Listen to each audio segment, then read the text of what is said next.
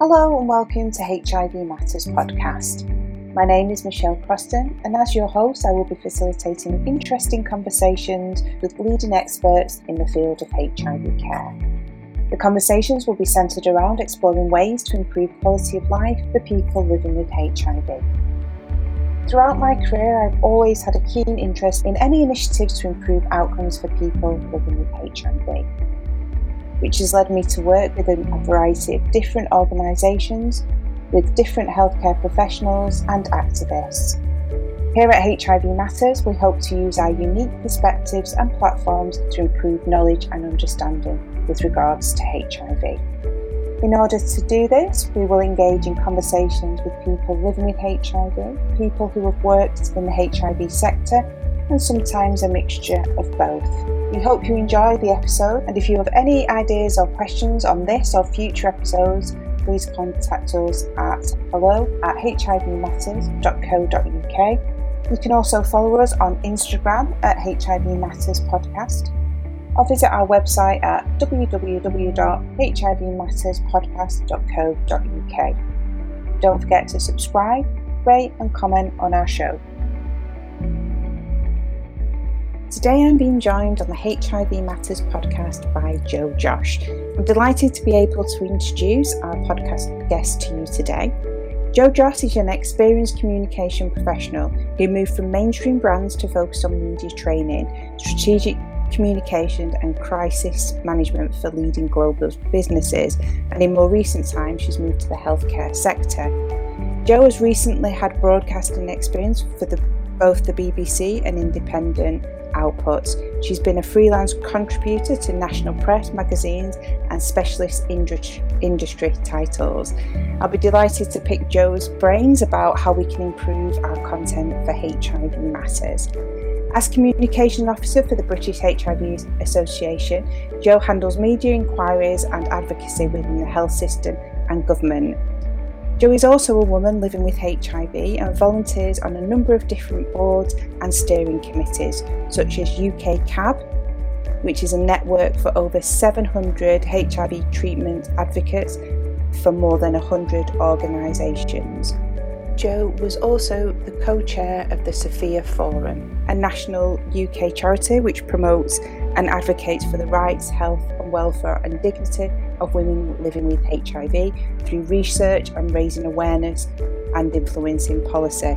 Jo's kindly agreed to share her experiences in empowering women living with HIV in our podcast in HIV Matters. Jo is also a keen contributor to the joint Terence Higgins Trust Sophia Forum research. I've dropped a link to this piece of research in the show description, which looks at HIV in women invisible no longer. Jo has amazing videos on the National AIDS Trust, where she talks about, with Tristan Barber, where she talks about ageing, living with HIV. Again, I will drop that information in the show descriptions. Now, I'm mindful I've probably skipped over some other parts of Jo's biography because I just can't wait to start interviewing our guest and bringing in all that great knowledge and wisdom that she's kindly agreed to share with our listeners today. So without further ado, I'm going to now introduce you to our podcast guest, Jo Josh. So thank you so much for agreeing to be part of the podcast today, Jo. I'm delighted that you've agreed to share your time and experience with us today.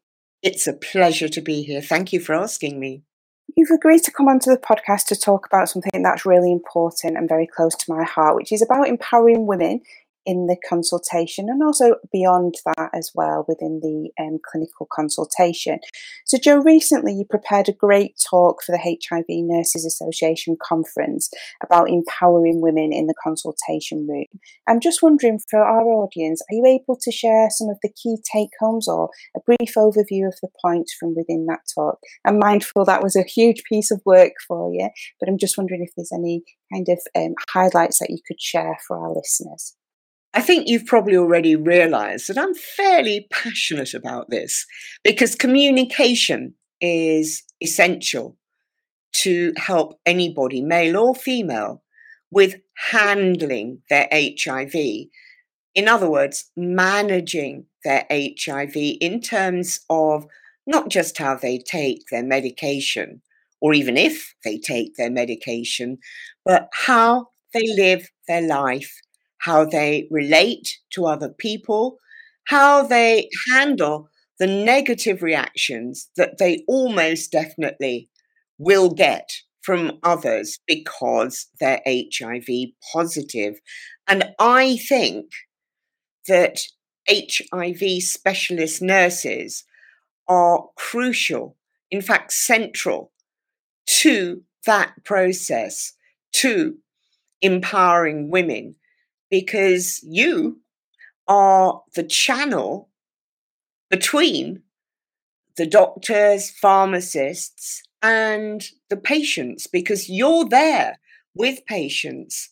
And as you must know, as everyone listening will know, it's so much easier to feel comfortable talking to a specialist nurse than it is to talking to a clinician. Just for starters, you don't have that nightmare feeling that you've got somewhere between 10 and 20 minutes to say everything, to ask every single question. And clinicians, not all, but many clinicians don't actually look at you. What they do is look at their screen because their screen is saying, this is where they were last time I saw them. And these are the things I want to ask about.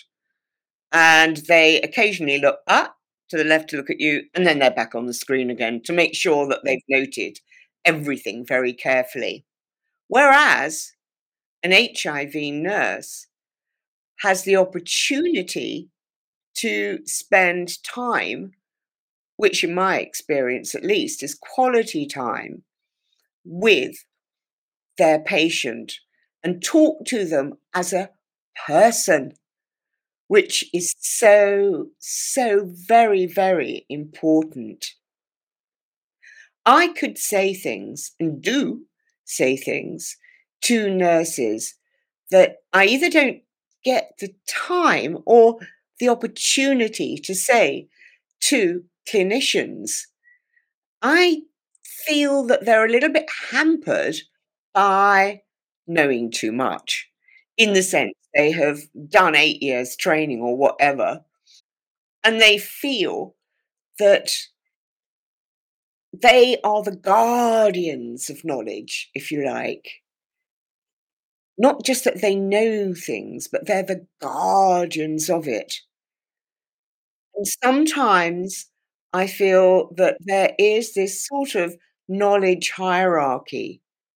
You can know this, clinician to nurse, because you're a nurse and you've got this amount of knowledge, but you, patient, you can't, because while a little bit of knowledge goes a long way, it's also dangerous. It's dangerous because you don't know enough to understand.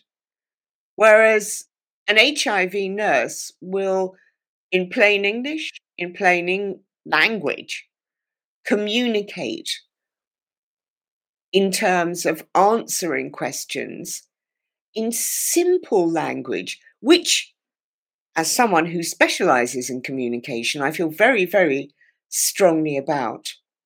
Thank you, Jo. You've just briefly touched upon this idea of this hierarchy of knowledge, and it was something that really struck a chord with me about how we either overtly or inadvertently maybe withhold knowledge or experience. And I'm just wondering, from your point of view, how important is this within the clinical consultation to empower women to to have more information about the care? What is our role as healthcare providers to try and help with this hierarchy of knowledge? Everybody should be involved in every treatment choice. Involved means understanding. It does not mean being a nodding dog. In other words, when you are told that your treatment will be changed, possibly because these days a generic is cheaper, what should accompany that is an explanation that this is in fact exactly the same. It's just that it is now available because it's off patent. And it's easy to explain that patent is simply like a brand. So this is like if you bought something in TK Maxx and you would get it cheap, rather than if you bought it in the posh fashion shop down the street. Now, everyone can understand that, and that is happening a lot now in terms of medication changes because of how it's purchased and the need to save money. But more fundamentally, it's understanding what medication does, why it does it, and listening to what is said by the person who's actually taking it. What are they experiencing? Allow them to feel free to talk about what they're experiencing. Don't give them a list of side effects they might have. There is a very dismissive way of saying, have you found you're experiencing any side effects? And the obvious answer to that is, no, I'm fine, doctor, thank you. Because there is this a feeling, and doctors have it with doctors. I've talked to doctors about it. Doctors get it with doctors of you like talk up to the doctor, doctor's parent. You are child. It's the classic thing is everyone says, how are you today? Oh, I'm fine, doctor. Well, why are you in my surgery wasting my time then?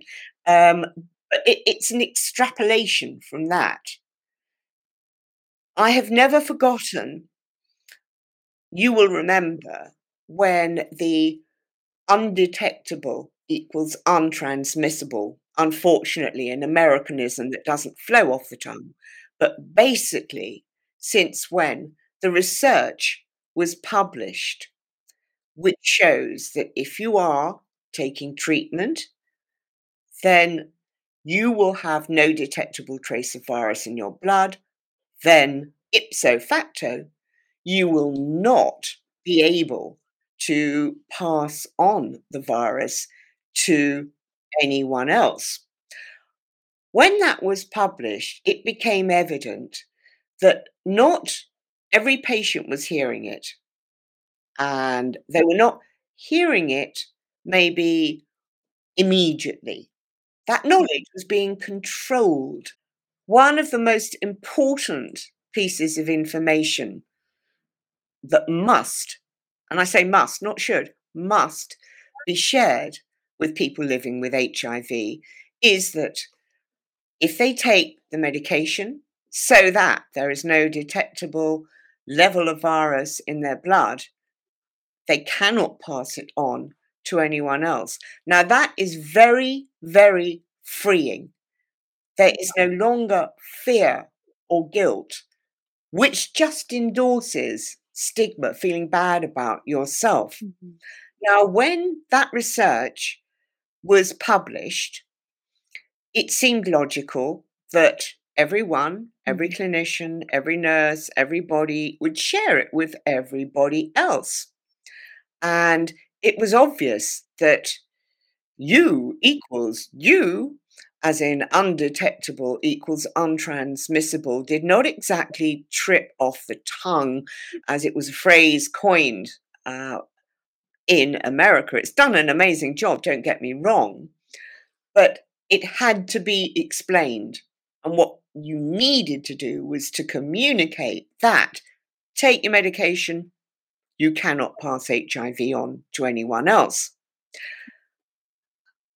I do communications for the British HIV Association, as you know, and the British HIV Association wanted to see how and when clinicians shared that information with their patients. So there was a survey, you probably remember it. This is going back 3 years at least now. The results of that survey, because I was helping with the analysis of it, Mhm. and we Yeah. presented it World AIDS Day, in fact, at a World AIDS Day event. We, in this instance, being the British HIV Association. And what it revealed is that not everybody did share the information, and certainly not everybody shared it on diagnosis. Mhm. There were some comments, the majority of people did, I don't want to give the wrong impression, but there were some comments that I found truly shocking, Mhm. such as, "Well, you can't tell them that. You don't know what they do," which sort Mm. of wrapped up how some doctors believe every patient must be treated, which was so, so very wrong. Um, there were also the Mm. only telling them when you are comfortable that they're comfortable with a diagnosis, which to me was just counterintuitive. I think things have changed since then because if you're told when you're diagnosed that, hey, this treatment, not only can you live a normal length of life, a normal lifespan, Mhm. but you cannot pass HIV on to anyone else. That is so freeing. It's so liberating. It is such a lifting thing. So, telling someone when they're diagnosed helps to take away that awful, awful experience that people have when they're told that they're HIV positive. And that still is the case, that it's an awful experience now, today. It's not just as it was. That brings me on to another point, which is never assume knowledge. Never assume that people know things. The population out there, apart from the just over 100,000 people who live with HIV, do not know anything about HIV. They really do not. My friends who I have tried valiantly to educate about HIV, when I meet someone I was at school with, which I do about once or twice every year, I get the, "Oh, there's this thing you can take now that gets rid of it, isn't there? It's called, what is it? Begins with a P. PrEP. Yes, that's what yeah. Now that gets rid of it, doesn't it?" Mhm. So I explain carefully, "Whoops, no, no, no cure. No, no, no. No, you take that to stop getting HIV because it prevents. Pre is for prevent. It prevents HIV from getting a hold of somebody's system." They don't know that people, the vast majority of people, I mean, well over 90% of people living with HIV in this country who are on treatment simply cannot pass HIV on to anyone else. I know that because they sneak into the downstairs toilet when I've been and give it a quick spray, just in case I may be in some way. And the word they would use is infectious, infecting them. But people don't know. But why would they know? It's if you look at the numbers, there's 67.5 million people in this country, of which just over 100,000 have HIV. I mean, a lot of people are not going to have ever come across it, and they will remember the emotion, the drama of things like "It's a Sin," but they won't remember the facts, and the facts of "It's a Sin" are looking at the facts that were there in the early days before there was treatment. So if they look at that as far as they're concerned, the facts are some people are put in isolation and then they die, because that's what it shows.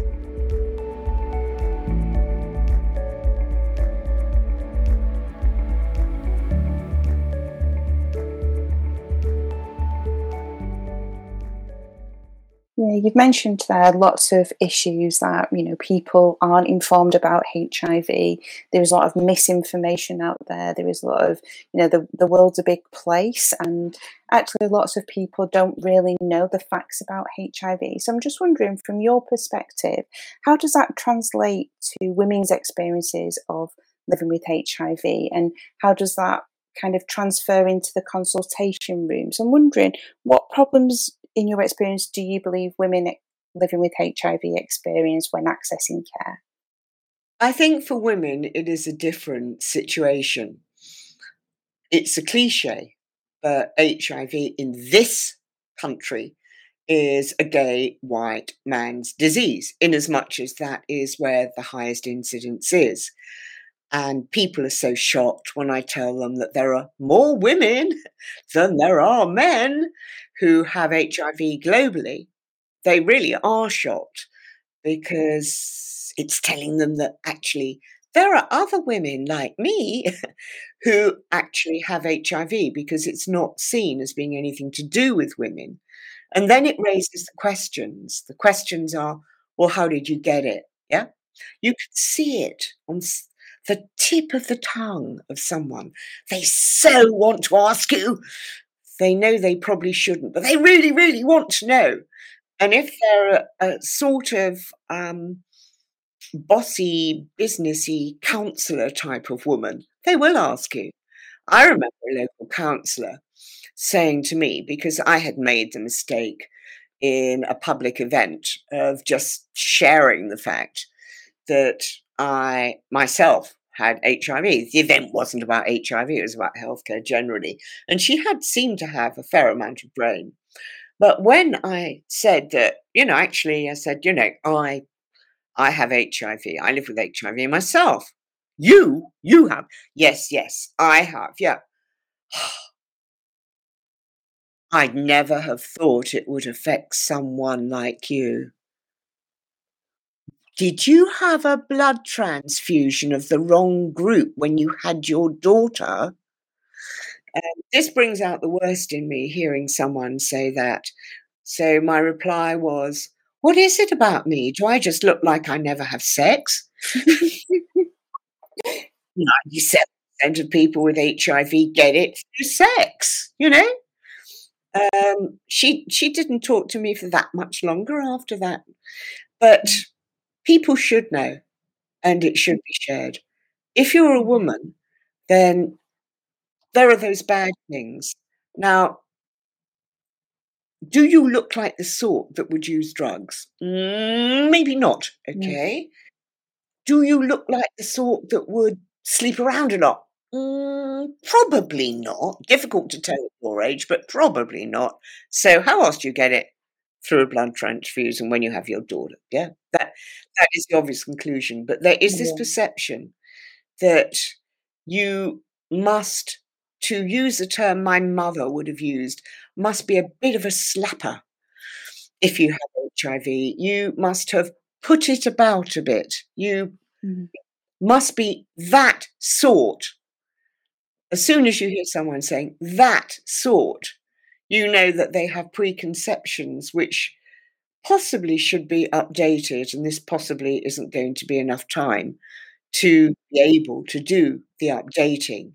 mhm, There is what is referred to as intersectionality if you're a woman. In other words, a lot of different factors come into play. If you're a brown girl, as one might say, then you're going to face a lot worse, maybe, than I would face, because some, particularly African communities, really, really go big time on the judgment call on what a woman is and how she behaves if she has HIV.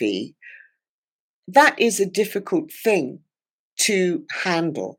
It's difficult enough to handle the fact that you have HIV without having to handle a cultural judgment which is put upon you. And in general terms, women don't know much about it.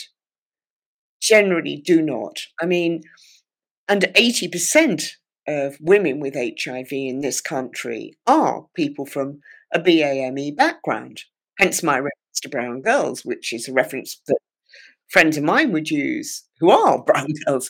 So I really am out on a limb there, if you think about it, because I'm in the tiny little percentage. I'm not representative at all of what the picture is here, or indeed elsewhere either. In fact, I think it's a really good thing because it means I can challenge people. Because of my communications background, I'm in this position because I have a job to do, you know. I've got a job to do.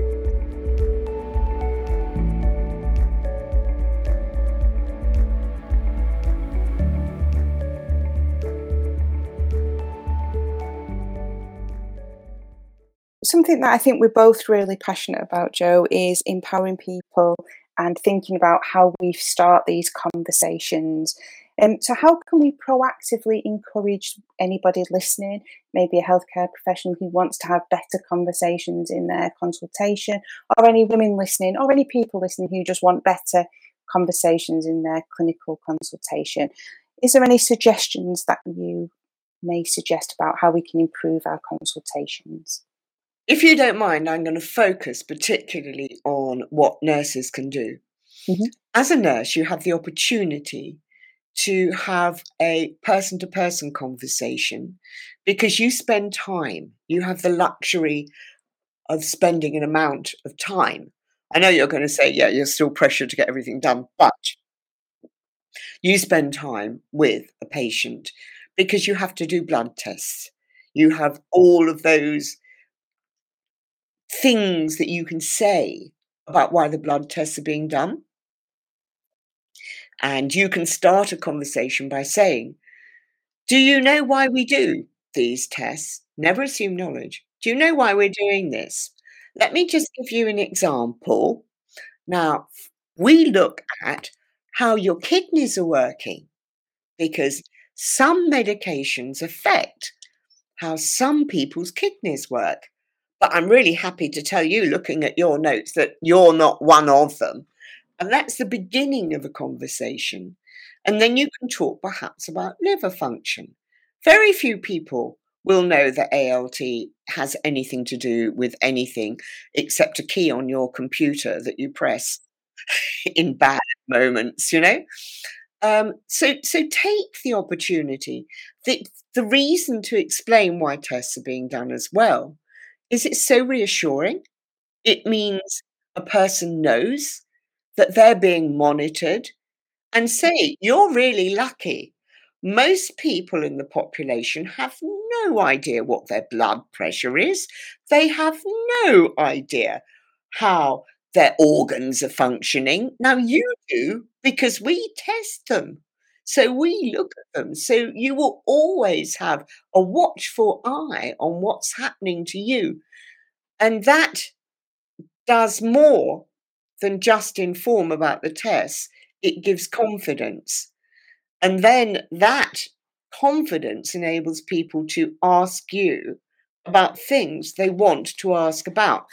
Also, it's really important to talk about and normalize things that many people suffer from but will not talk about. Because even with a nurse, there is the same thing as there is with a doctor of wanting to please, this desire to please a healthcare professional by not complaining, you know? I know so many women who have a not complaining attitude to life anyway, because life has taught them to be like that. So that phrase, "Well, I can't complain," is in fact an attitude of mind. A lot of people suffer from sleep disturbance or insomnia. But because we, the patients, know that lots of people we know suffer from that, we think we can't complain. We don't realize there could be alternatives in terms of the medication we take that would help, that would stop us from being in that position. And that, if it's really bad, We could look at things that could help us to sleep better, for example. And please, this is a pretty please to everyone. Don't start talking about blue screens, breathing deeply, avoiding blue screens before you go to bed, because that really makes you want to scream if you do all of those things and you still sleep very badly. So that's one thing people don't mention, and it would be good to discuss it with an open tone and an open voice. The other is even less probably mentioned, which is digestive disturbance, or those people listening would recognize the term urgency. Now, if you are someone living with HIV, urgency means, for goodness sake, make sure that you go at least 3 times before you leave the house if you're getting onto a train, because you could find yourself in a very, very disgusting position. I was saying this to some guys at an HIV conference recently. I was just asking them about it. And one of them flew at me with a pink face and said, "You've got no idea what it's like. You've got no idea what it's like. I have to carry a spare pair of pants with me, you know." And I said, "Actually, I do. It happens to me too." And it's really hard to say to someone, you know, that to use a possibly acceptable terms, I fill my pants. Yeah, that happened to me. I do my best to avoid it happening, Mhm. but if it's going to go, it's going to go, and there is nothing I can do. And again, that does mean that perhaps Mm, other medications, perhaps something mm. that to take as a temporary measure if you're going on a journey could help. So I think it's really important that, Joe, what you've just mentioned, don't assume people have knowledge. And also it's good to build on that knowledge, starting with an in about, do you know why you're having these tests, explaining them, but also giving that space and building that trust to have these conversations about sleep with an open mind and not rushing in to fix things. Because I think sometimes as healthcare professionals, we try to find the solution rather than working with somebody to see what have you done before. Somebody who really struggles with sleep, telling me not to look at a blue screen before, I think, well, do you know these other things that I've done, that's not the solution. And again, those embarrassing conversations that we might not want to bring up are really important to have as well, and just giving that space for Yeah. that to happen. Yeah, I mean, I remember, saying that that was a problem, not to my HIV nurse, but to, in fact, one of your colleagues, when doing something else. And she said, "Oh, God, Joe," said, "That happened to me in my friend's car. Oh, it was awful, awful." But just the relief of being able to talk about Yeah, it, it's a definitely. huge, huge relief because, you have already so many things that prompt shame, shame prompts stigma, etc. Mm, And it's good to get over things like that. But there are other issues like weight. Um, why does no one believe my meds make me put on weight? That's said so very, very often. And at the recent conference, it was one of the things that came out from the advanced study, in fact, that there is definitely a link with TAF mhm, as opposed to TDF, with dolutegravir and TAF, to greater weight gain. Because people feel they're blamed and they're not believed. It is awful to not feel that you're being believed, that what you say is not being taken seriously. And on the knowledge, don't assume knowledge, a lot of people have said to me, "What does frailty actually mean?" Because the term has crept into usage without an understanding of what is actually being measured. What equals frailty?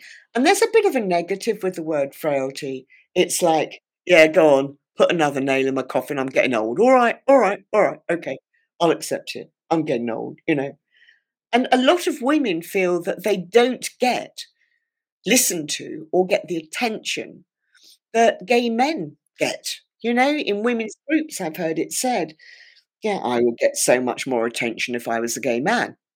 And I think there could be an amount of truth in it.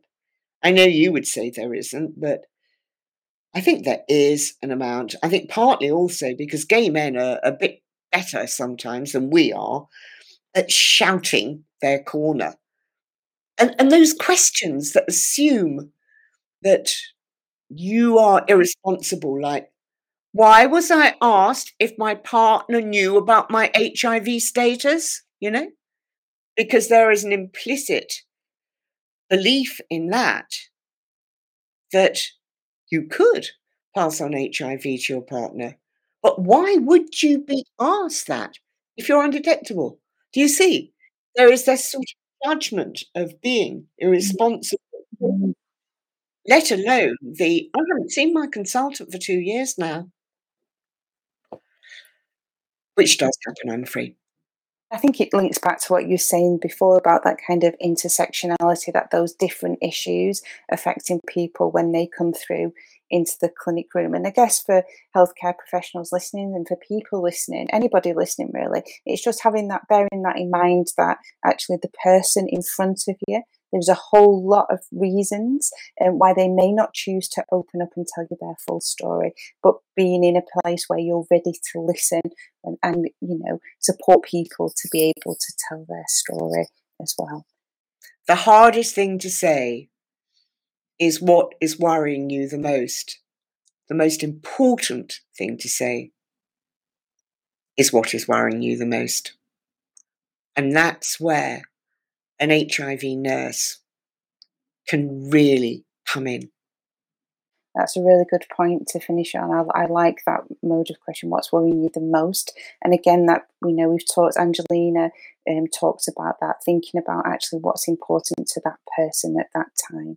So thank you for that great reminder of kind of really prioritising that need within the clinical consultation.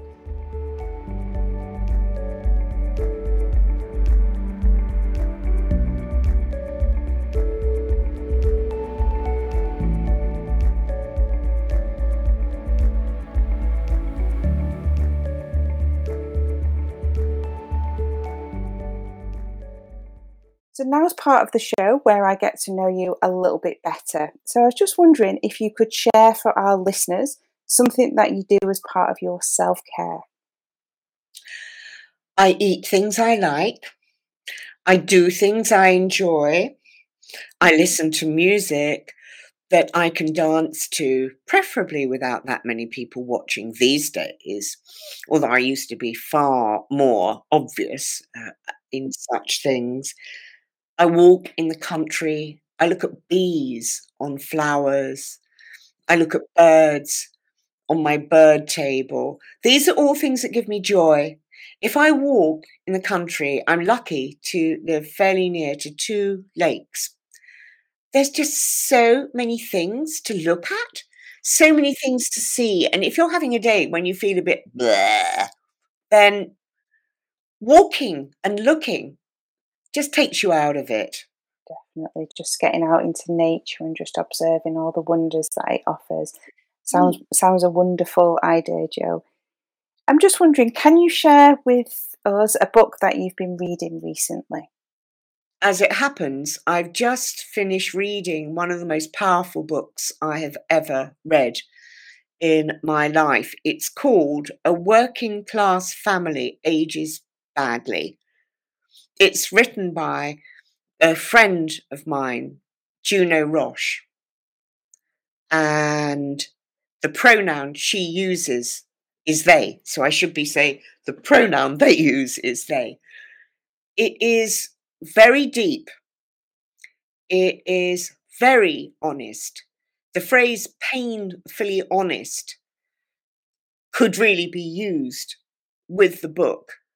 I feel I have learned so very much about how it actually is to be someone who suffers from addiction, who has lived with addiction over a period of years. She's clean now, as she would tell you, but she went through 10 years or thereabouts of very heavy use and therefore doing the things that you hear people do in order to continue to buy their drugs, which basically means selling sex.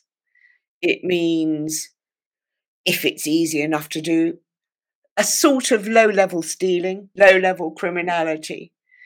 It means really thinking about yourself. You are the greatest priority because you can't think any other way. You are the only thing that matters to you. It's very raw, her book, very raw. And I think it is extraordinary that she has come through all of that she decided to take herself out of it and become the author that they have become today. Juno, I'm sorry I called you she instead of they. If you hear this, I apologize. It is a really extraordinary insight. She put it that the use of heroin gives a stillness. Suddenly, all of the things raging around your head become still and quiet. And that is what makes it initially attractive and then within a short time essential to be able to survive. Having read the book, I feel I am so lucky because Juno was diagnosed with HIV when she was just starting at university. So she had all of that to cope with, as well as the adjustment that she was making from a childhood which was quite violent and difficult. I'm really lucky. I didn't have those things. I didn't have them at all. And if I were wearing a hat, I would take it off right now.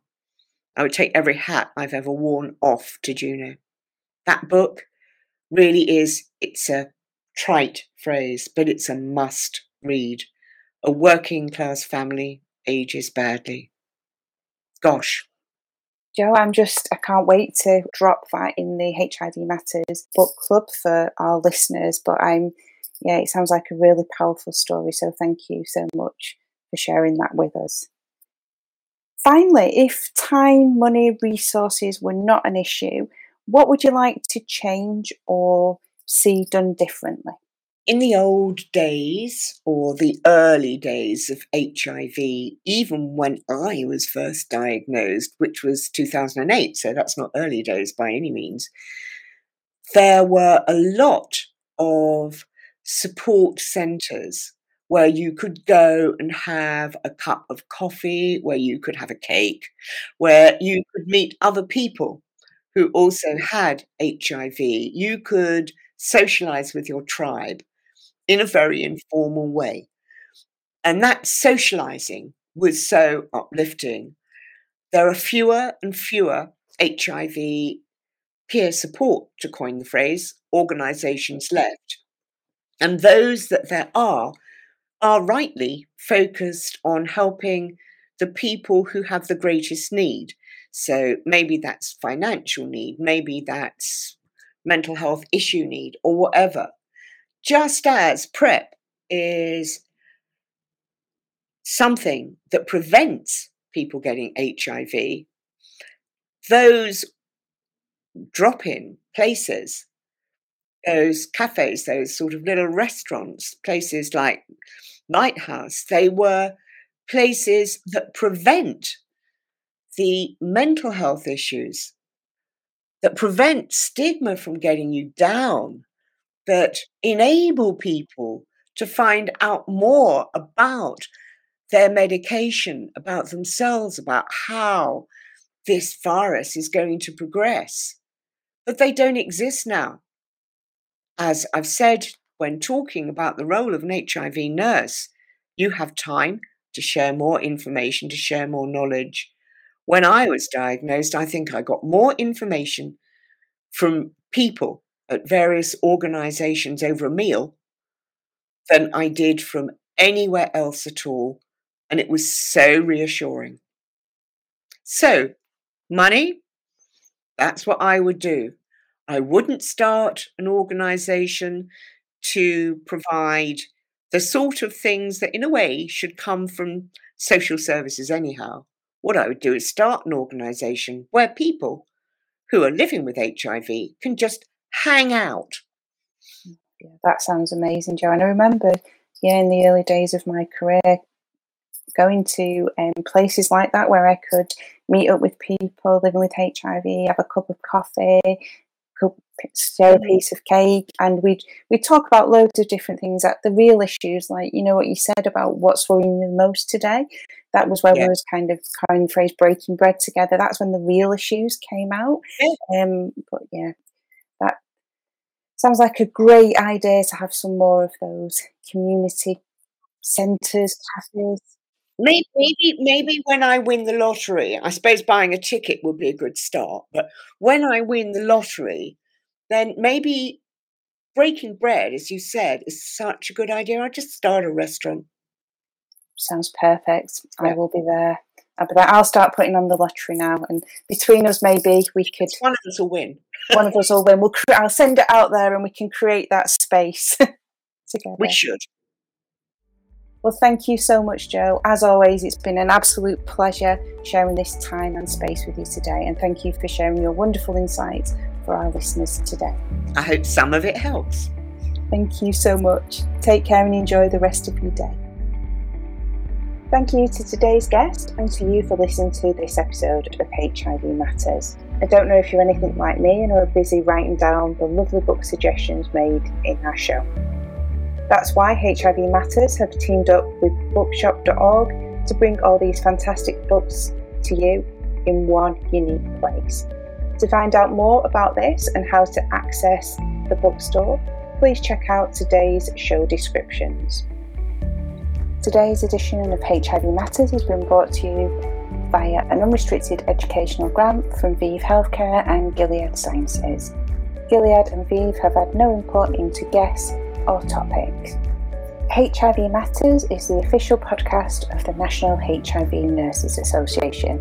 For more information about the National HIV Nurses Association, head over to www.nivna.org. Thanks again for listening to our show. We hope to see you next time, and together we can make a difference.